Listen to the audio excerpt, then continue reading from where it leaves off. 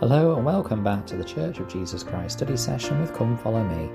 I'm your host Matthew Roberts, and this is Season 5, Episode 34 of this daily study podcast. Thank you so much for joining us once again today as we continue with our study of this week's Come Follow Me materials, or I should say really begin our study of this week's Come Follow Me materials, looking at John chapters 2 to chapter 4 in the week of February the 6th to February the 12th. And today we're going to start in John chapter 2, looking at this wedding feast in Cana of Galilee.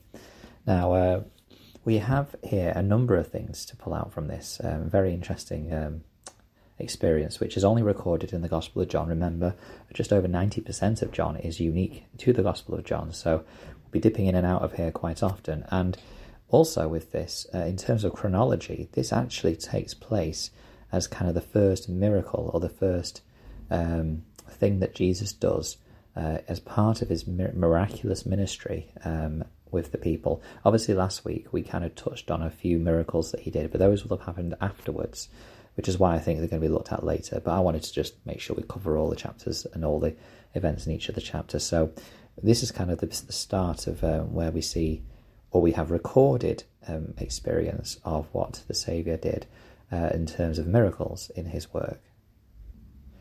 It says in verse 1, "And the third day there was a marriage in Cana of Galilee, and the mother of Jesus was there." The third day meaning probably the third day of the week, which to the Jewish people, the week started on Sunday, because of course their Sabbath was the Saturday, so meaning this was likely a Tuesday. And this makes sense with the fact that in Jewish tradition, weddings often took place on a Tuesday or on the third day, because if you go back to the Genesis account of the creation, the third day is a day where it's blessed twice or seen as good twice, and so that's kind of where that tradition came from, which is quite interesting. But anyway, going on to this marriage, they have this problem where they run out of wine, and it seems that Mary, Jesus' mother, not mentioned by name, interestingly, but referred to as the mother of Jesus, is involved in this kind of wedding feast, in the fact that she comes to him with this problem. And it seems that, she's expecting or has faith that Jesus is going to do something about this, whether it be a miraculous manifestation that he solves the problem, or whether perhaps he is just asking because he can maybe do something about it. We're not 100% sure why she comes to Jesus, and asks or gives the problem of that they have no wine. But Jesus' response obviously does kind of raise some questions about why he responds in this way. He says in the King James Version of the text, "Jesus saith unto her in verse 4, Woman, what have I to do with thee? Mine hour is not yet come."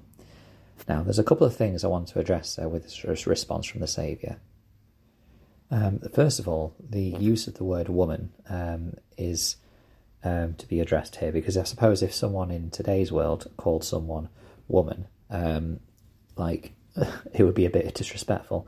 In that tradition, in those times, this word of woman, which is translated from the Greek of gune, is just simply a word which is used to refer to a term of an endearment. In some places, in fact very often, 92 times in fact in the scriptures, it's used to replace the word wife. Now obviously he's not saying wife, but it's kind of just showing that this is not a derogatory term that the Saviour's using, but just simply a word to address his mother, which is one point.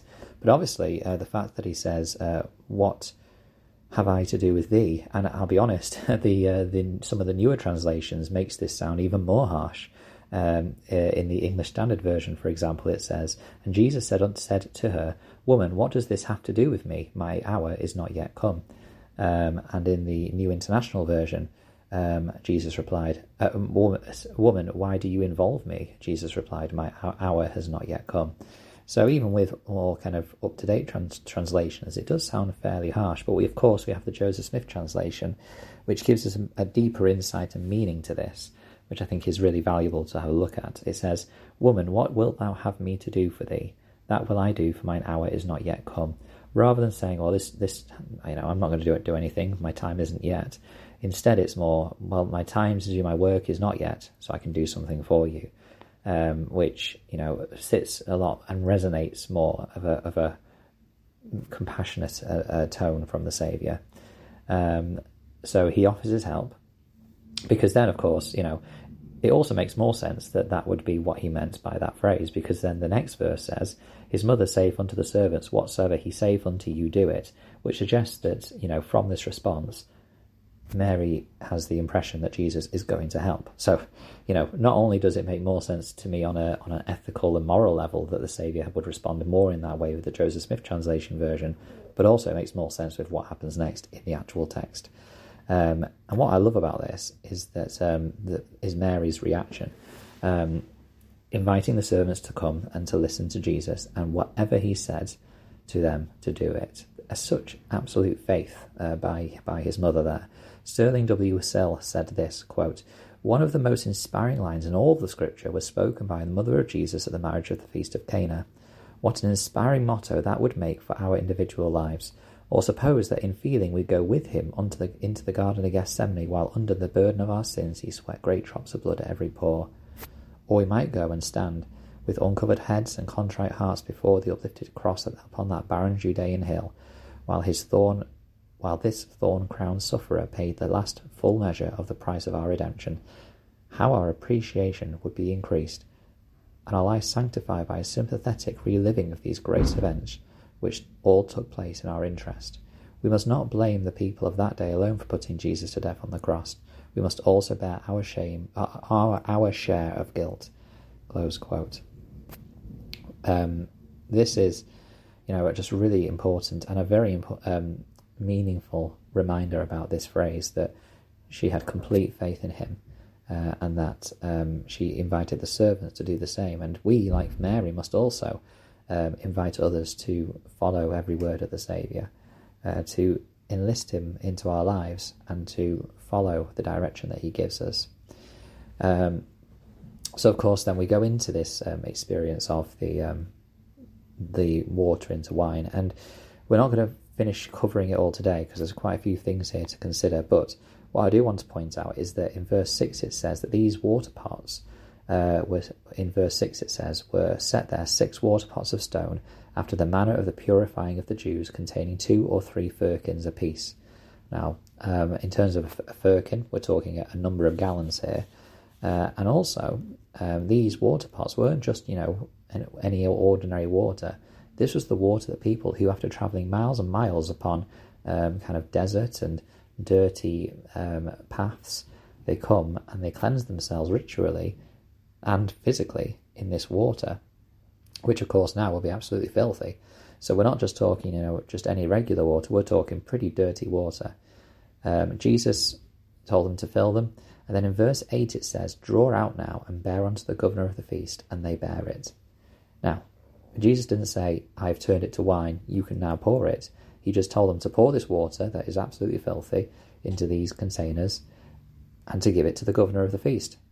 So I wonder what these people were thinking, and I wonder at what point they realised a miracle had taken place.